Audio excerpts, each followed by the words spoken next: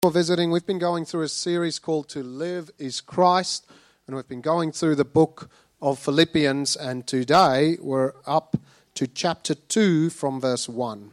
And I'm going to read to verse 11 for us, probably one of the most famous, most beloved, amazing passages in the Bible, and we're going to do it over 2 weeks. So today we're really only going to look at verses 1 to 4, and next week from verse 5 to 11. So open up your Bibles there, chapter 2 of Philippians from verse 1 to 11. It'll be on the screen for you if you don't have a Bible with you. And I'm reading from the ESV. So if there is any encouragement in Christ, any comfort from love, any participation in the Spirit, any affection and sympathy, complete my joy by being of the same mind, having the same love, being in full accord and of one mind. Do nothing from selfish ambition or conceit, but in humility count others more significant than yourselves. Let each of you look not only to his own interest, but also to the interest of others. Have this mind among yourselves, which is yours in Christ Jesus, who, though he was in the form of God, did not count equality with God a thing to be grasped, but emptied himself by taking the form of a servant, being born in the likeness of men. And being found in human form, he humbled himself by becoming obedient to the point of death, even death on a cross.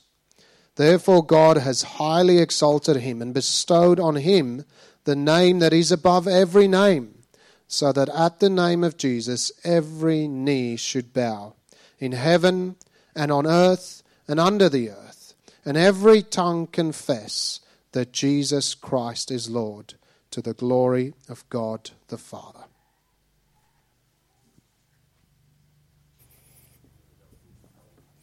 Great, thanks, Dani. Keep your Bible open there as we're going to be working our way through, as he said, the first few verses of that. Sorry, you're probably all keen to dive into the second half of that reading as it's just so jam-packed, but you'll have to wait for next week for that. Let's just pray together as we come to God's Word and ask Him to speak into our lives for His glory and for our good. Father, thank you so much that we can gather like this freely with your word in our hands and your Spirit in our hearts. Father, now as we open your word together, please take your word by your Spirit and apply it deeply to our lives. Encourage us where we need encouraging. Challenge us where we need challenging. Bring us life where we need that. May our hearts be gripped by who you are today, what you've done for us, and the implications of that for not just today, but for every day. We ask this in Jesus' name. Amen. I have left the clicker down there. I think Dani's already onto it. What a fantastic associate pastor. Before I even thought of it. Thanks, mate. Cheers. Well, you may not know this, just a bit of trivia for you. It's almost 10 years to the day since we did Philippians here at GBC. We had just arrived, that is, the Spencers had just arrived, and after the first Sunday, the second Sunday, kicked off a series in Philippians, and we called it, at that stage, Gospel People, which is coming up just in a sec. Maybe not. There we go. We called it Gospel People, being that is also a key theme at the heart of this wonderful book. And as we did that, we focused on the fact that any church, if it is to be a biblically healthy church, will be made up of people changed by, shaped by, and captivated by, and focused on the gospel of Jesus Christ. His death and resurrection, who he is, what he's done for us. That a biblically healthy church will be made up of people who are convinced that to live is Christ and to die is gain. And today, as we continue to work our way through this awesome part of God's word again, 10 years later, we see these same glorious, powerful, life-changing truths. That the church is made up of people saved by, changed by, and captivated by Jesus. Have a look with me at verse 1 and 2 of chapter 2. Paul's writing to a church and he says to them, "So if there is any encouragement in Christ, any comfort from love, any participation in the Spirit, any affection and sympathy, complete my joy by being of the same mind, having the same love, being in full accord and one mind." Do you see it there? People saved by Jesus, changed by Jesus, and captivated by Jesus is who the church of Jesus actually is. And Paul's making the point very clearly here that to live for Jesus, you must experience new life in Jesus.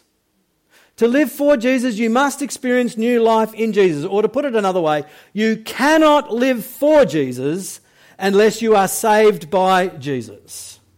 And we're going to unpack that together this morning. Remember, Paul has just exhorted the Philippians to live lives worthy of the gospel of Christ. Chapter 1, verse 27, "Only let your manner of life or your conduct be worthy of the gospel of Christ." That is, let your lives be such that flow from the gospel and draw attention to the central character of the gospel, namely Jesus. In verse 1, the focus is on what you have as the foundation for living for him. What you have through him as the foundation of living for him. So there's this little word that's translated either since or if. And it appears, the idea is that it appears about 4 times. And the idea is this: if this is true of you, or since this is true of you, verse 1, then verse 2, live like this. If this is true of you, verse 1, then verse 2, live like this. This is how it'll shape you. What are the 4 things? Well, we're going to look at them individually this morning. Firstly, he says, if there is any encouragement in Christ. Any encouragement in Christ. And the idea here, the word here, is the idea of being encouraged by being near to someone or by someone drawing near to you. And here, it is being near to Jesus and Jesus being near to you. The key phrase is in Christ.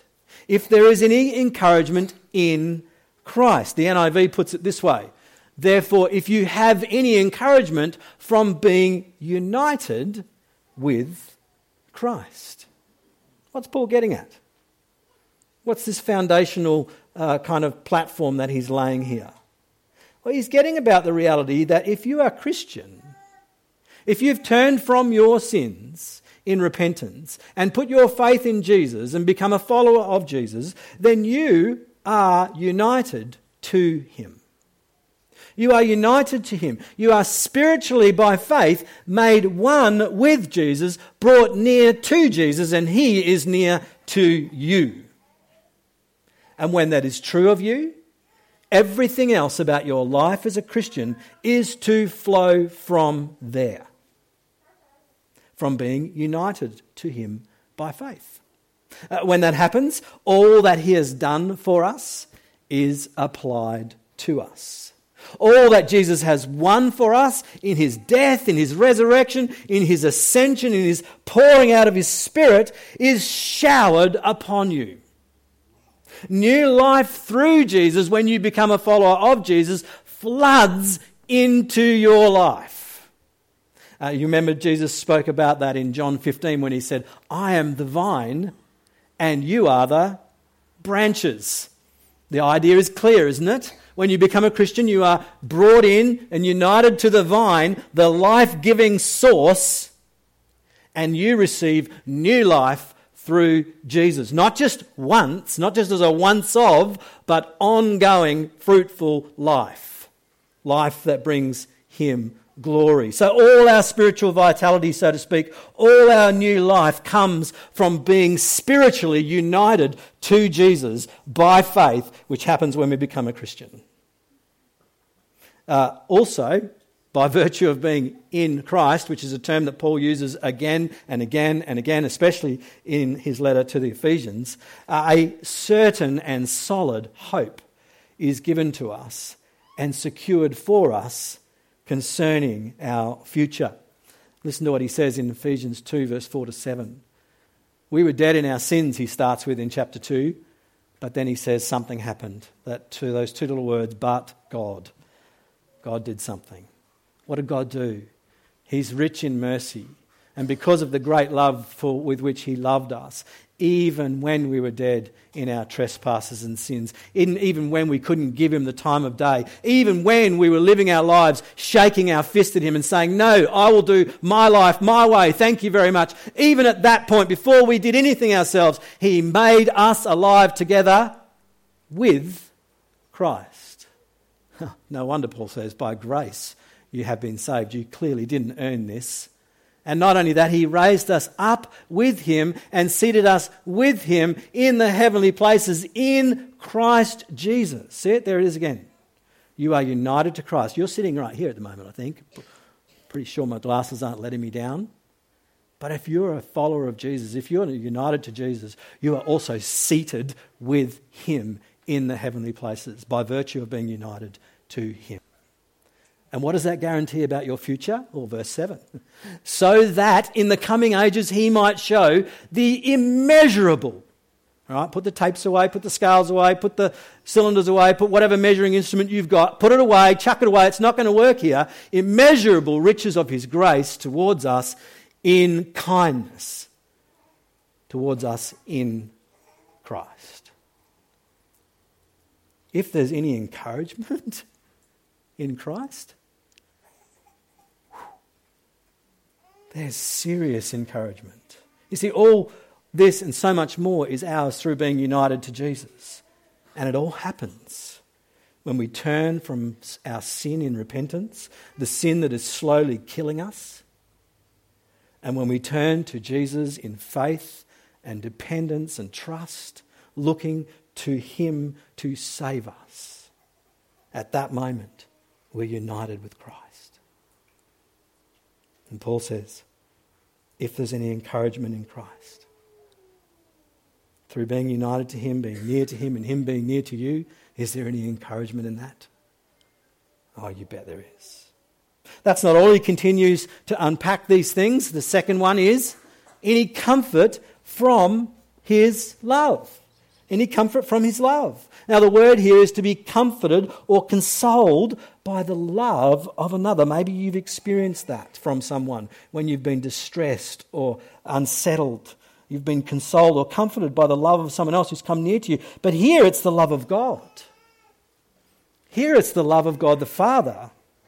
A love that you come to know in Christ by the power of the Spirit. And again, Paul is describing our experience when we become children of God, that though our hearts may have been deeply troubled by this world, that though our hearts may have been deeply troubled by our own sins and shortcomings and guilt and fears and failures and so on, now they are deeply comforted by the love of God the Father himself, the one to whom we now cry out, Abba. Romans 5 puts it this way. This is what happens when you become a Christian. And hope does not put us to shame because God's love has been poured into our hearts through the Holy Spirit whom he has given us. The NIV again, I think, translates it better here. It says God's love has been shed abroad in our hearts. You know, like a light going on in a dark room. Right? Hope does not put us to shame because God's love has been poured into our hearts by the Holy Spirit whom he has given to us.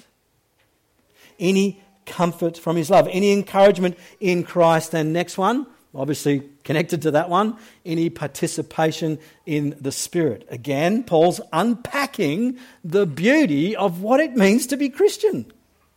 It means that we are indwelt with or by and have fellowship in the Holy Spirit of God. This is the phenomenal nature of the Christian life, right?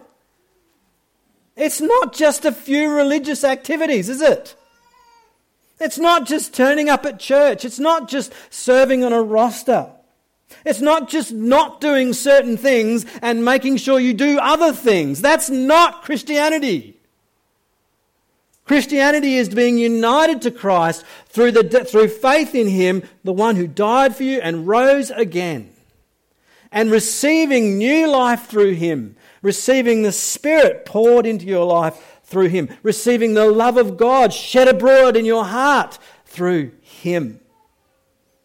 It's participating in fellowship, get this, friends, with the third member of the Trinity.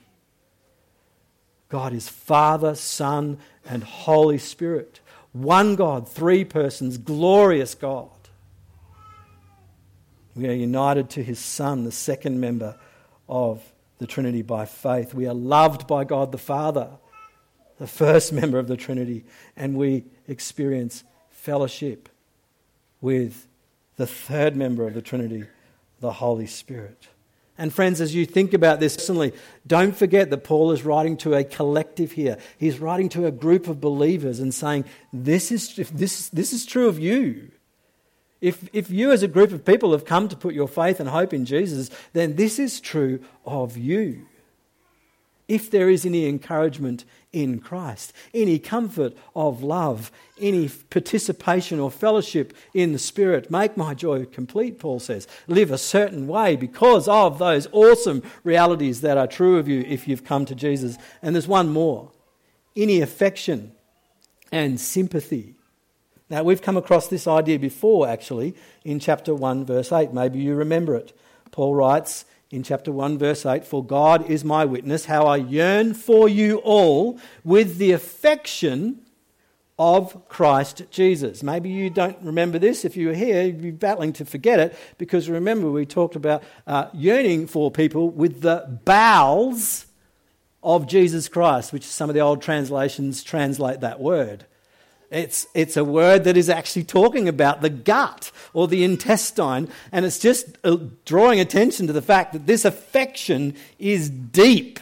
It's not shallow and trivial that comes and goes with whatever, with the changing of the weather. It's an affection that's deep and lasting and strong. But notice it's not only just a deep affection, it's a supernatural affection, because Paul says, "I yearn for you all with this gut affection of Jesus Christ," with the affections of Jesus.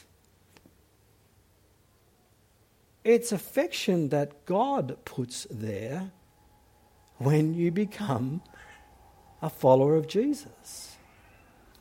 Affection for others that is deep, that is prepared to be costly for the sake of others. That's sacrificial for the sake of others.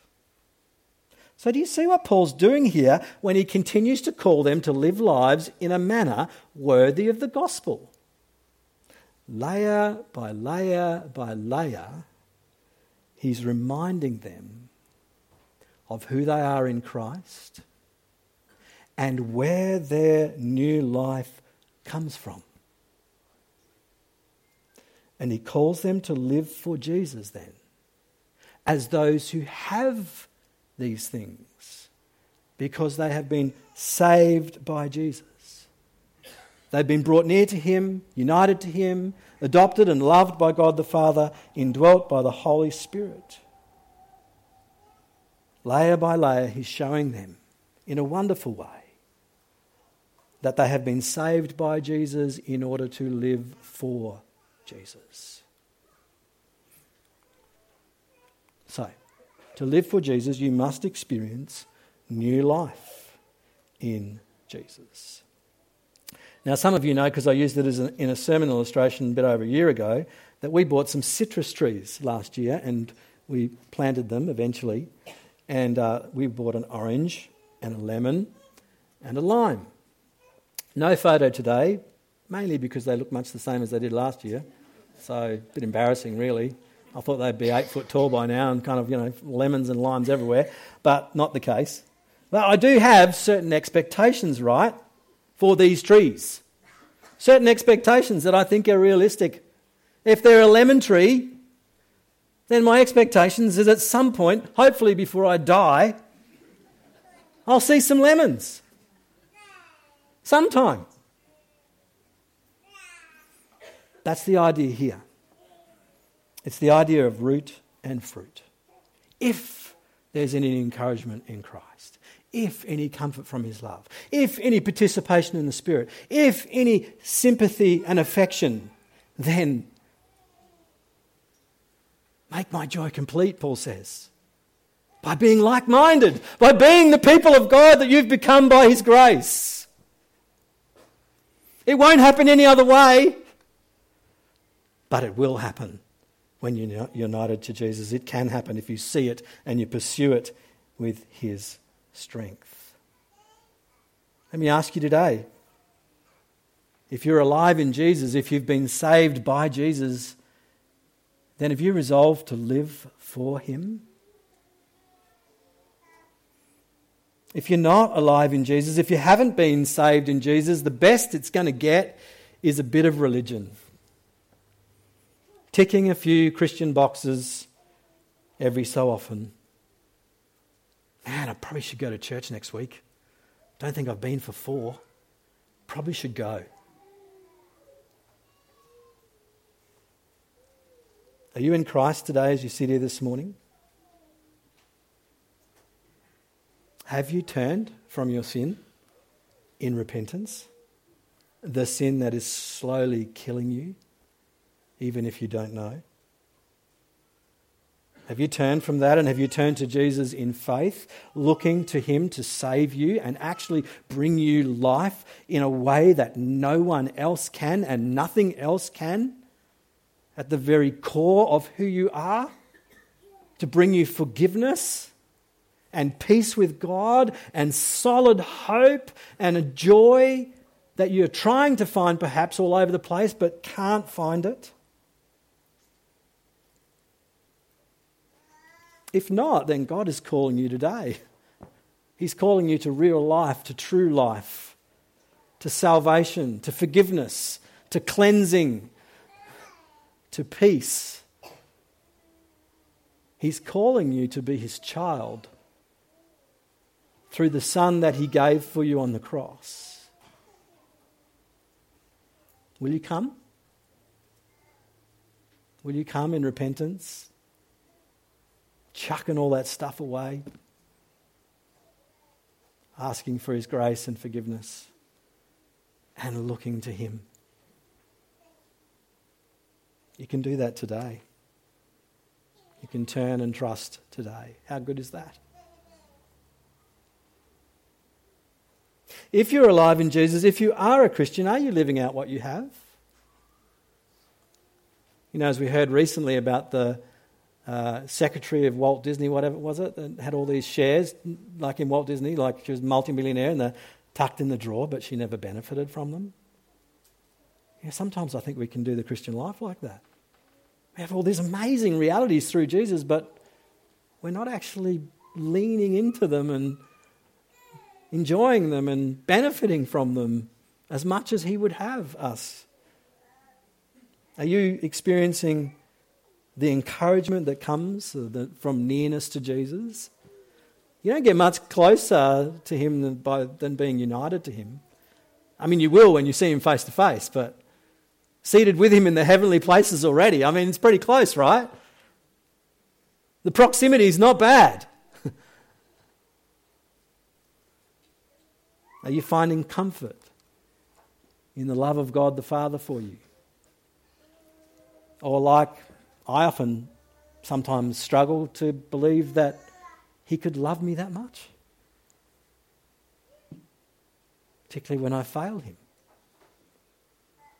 Can he really? Is his love really that deep and that strong and that gracious Yeah, it is. Any comfort from his love? Are you experiencing and enjoying your relationship with God by the presence of God, the Holy Spirit, in your life? He's given you himself to dwell in you, to bring you life, to convict you, to comfort you, to assure you.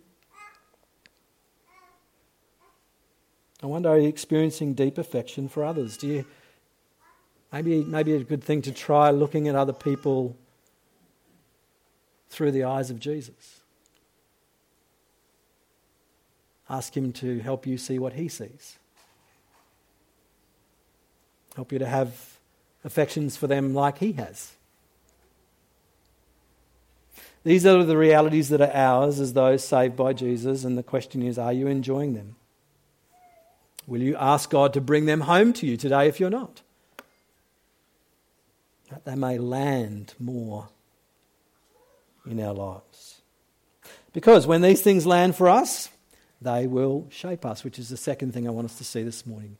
When Jesus saves you, he begins to shape you.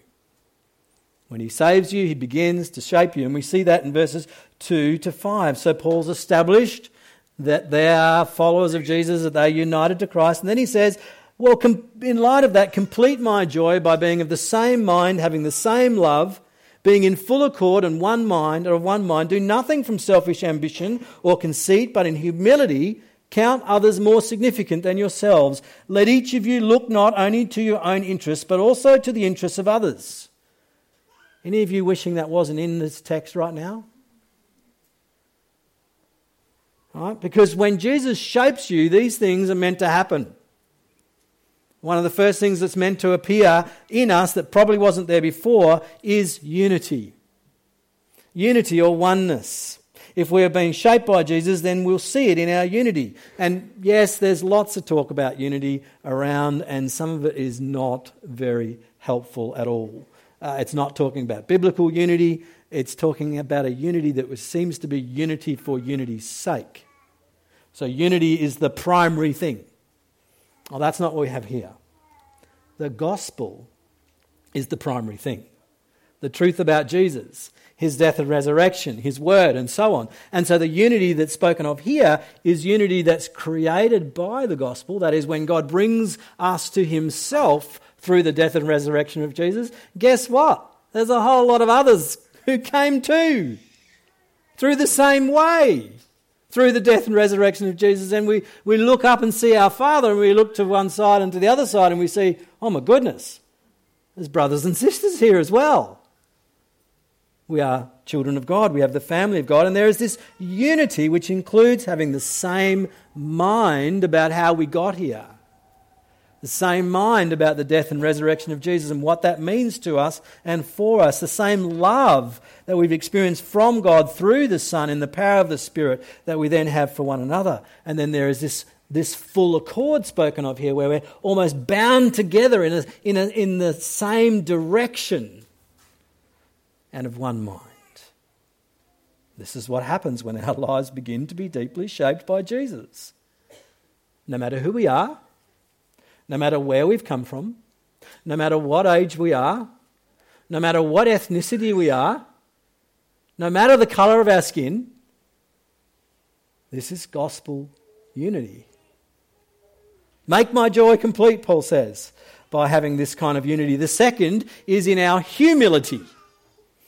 So it starts getting a bit harder now. Unity, I can probably pull that one off. Humility, not so sure.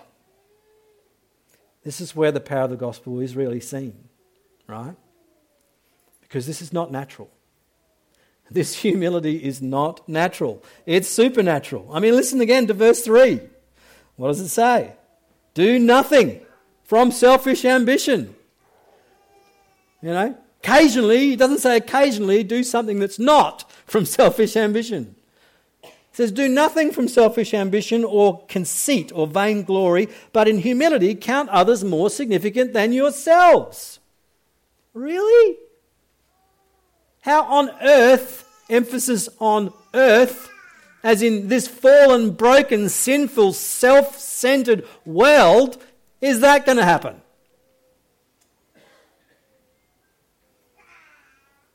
Because our natural tendency is to do that, right? Our natural tendency is to be full of self-ambition and often with a kind of competitive edge. Doesn't matter who gets in the way. I don't know whether you remember that show, Shark Tank. You got these three head kicker, cutthroat, successful business people at the front. They're the heroes, by the way. They're the heroes of our culture. And then some poor, nervous business entrepreneur comes in with his particular business plan, and the time is spent satisfying the self-ambition of the sharks. What's in it for me? What am I going to get out of it? Should I invest in this? How much profit can I kind of squeeze out of your business proposal and maybe let you have 20%? And depending on the answer to that question, I'm in or I'm out. Based on this and the fact that I'm only going to reap this, I'm out.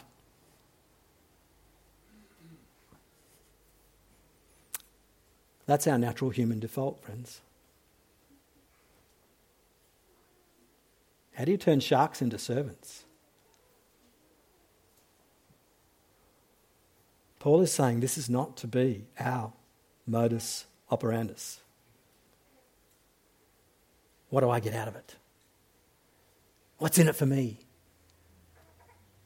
And if the answer to that question doesn't satisfy me, I'm out. Lucky Jesus didn't think about that. Although there was the passage in Hebrews which says, for the joy set before him, he endured the cross. So maybe that's the kind of what I get out of it we could have. People standing around the throne before Jesus, fully redeemed. If I get that out of it, if I can be part of that happening, I'm in. I'm in. Count me in. What does Paul say? What is my joy and crown of rejoicing? Is it not you in the presence of Jesus? I think that's the same as what Jesus was doing, right?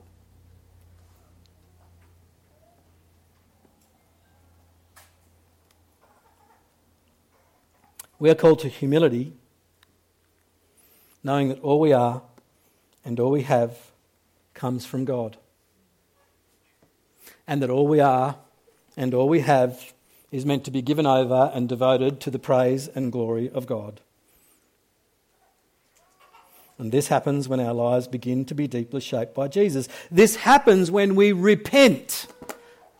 When we repent, turn from, resolve to turn away from our pride and considering ourselves better than everyone else. Those plebs down there, if they just could be like me. And that happens when we're humbled in the presence of the glory of Jesus. And when we are stunned that though we deserve his righteous and just judgment, what we have experienced is his breathtaking grace at the cost of his life. When Jesus saves you, he begins to shape you. And it's seen in our unity, it's seen in our humility, and it's seen in our ministry. Again, this kind of flows on from verse 3, but have a look at verse 4. Let each of you look not only to his own interests, but to the interests of others. Have this mind among yourselves, which is yours in Christ, who, though he was in the form of God, did not count equality with God a thing to be grasped, but emptied himself, taking the form of a servant. We're called to look out for the interests of others. Now, at first glance, that sounds fairly straightforward. I can maybe care for someone every now and again. There's a need. I'll meet that need. But look at the model. What's the model? The model is verse 5 to 8, isn't it? And Paul says if you're a Christian, you've got this mind in you. That's also part of being saved, that you have been given the mind of Christ. And what is it about him that's emphasised here? That though he was glorious, God the Son, we'll look at this next week, he didn't hang on to that. But he was born in the likeness of man. Being found in human form, he humbled himself by becoming obedient to the point of death, even death on a cross. No one looked out for the interests of others more than Jesus, right? No one. And he did so by laying his life down for us. That was his ministry.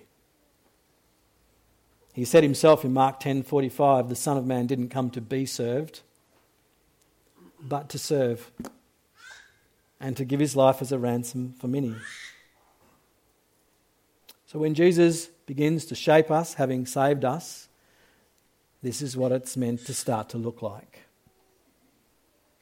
We start to look out not only for our own interests but the interests of others. We start to joyfully serve others. We start to sacrifice for others. We start to be prepared to embrace personal cost for the benefit of others as we become like Jesus, the one who gave himself for us. To be saved by Jesus sees us being shaped by Jesus. And in these three ways: in unity, in humility, and in ministry. How's Jesus going shaping you? Is he having difficulty? Is it proving to be a tough job? Or are you going with him? Are you aware and conscious of the fact that you are a work in progress and he is wanting to make you more like him, and you're glad of it and you want to welcome it?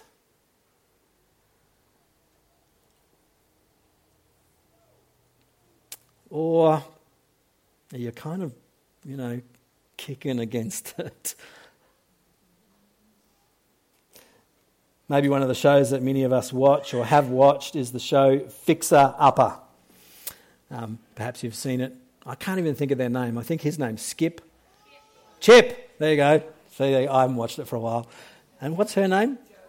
Joanna. See, everyone knows Chip and Joanna, right? They're almost like they're part of our church. No, not really. They are part of a church, I think, but not ours. You know the show. They find a house. It's a mess. They renovate it. Chip jumps through walls and knocks things down and somehow makes them look wonderful again. I don't know how he does that, but anyway, he does it. And then there's that moment at the end where there's the big photo on two kind of trolleys at the front of the house. It's the photo of the old house. And Chip and Joanna on either side. Are you ready to see your fixer-upper? And the couple's like, yes. And they pull it back. And everybody's happy. There's tears. Everybody's so joyful. It's happy ever after. So beautiful. And you can watch it 7 times a week if you want. Friends, at the end, Jesus is going to do something awesome. He's been in the renovation and renewal business longer than anyone. And one day he is going to pull back the screen. And there's going to be a multitude that no one can number. From every tribe, nation, language, and tongue. And every single one of them is a person who he began a good work in, and he brought it to completion, and now you stand back and your breath is gone and your jaw is hitting the ground. That's a fixer-upper on a whole different scale. But until that day, the renovations continue in the lives of those who turn to him. Isn't that great? Isn't that great? He who begun a good work is going to bring it to completion, which means he's at work now. This second, in you, by his Spirit, to get you there so you can take your place in that crowd.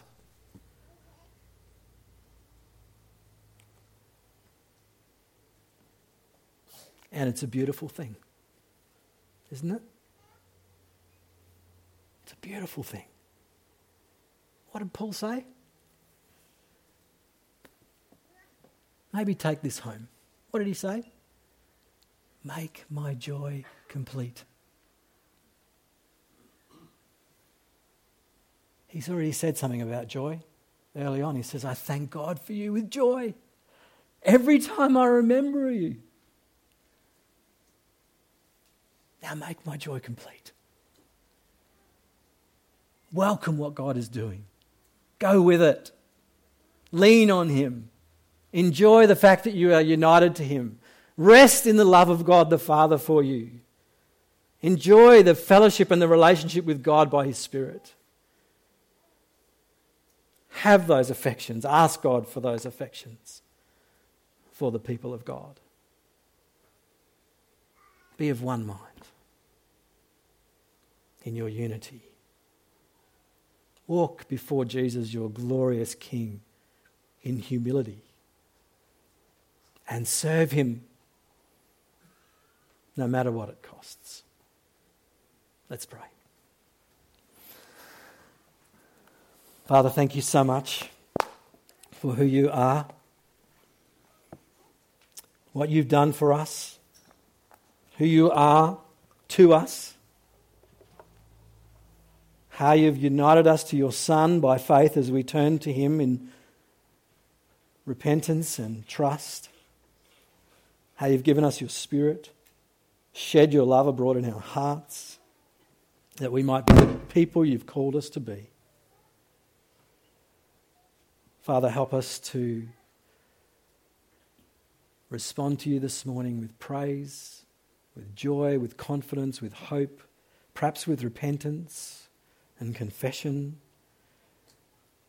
Help us, if we're resisting what you're wanting to do in our lives, to yield to you.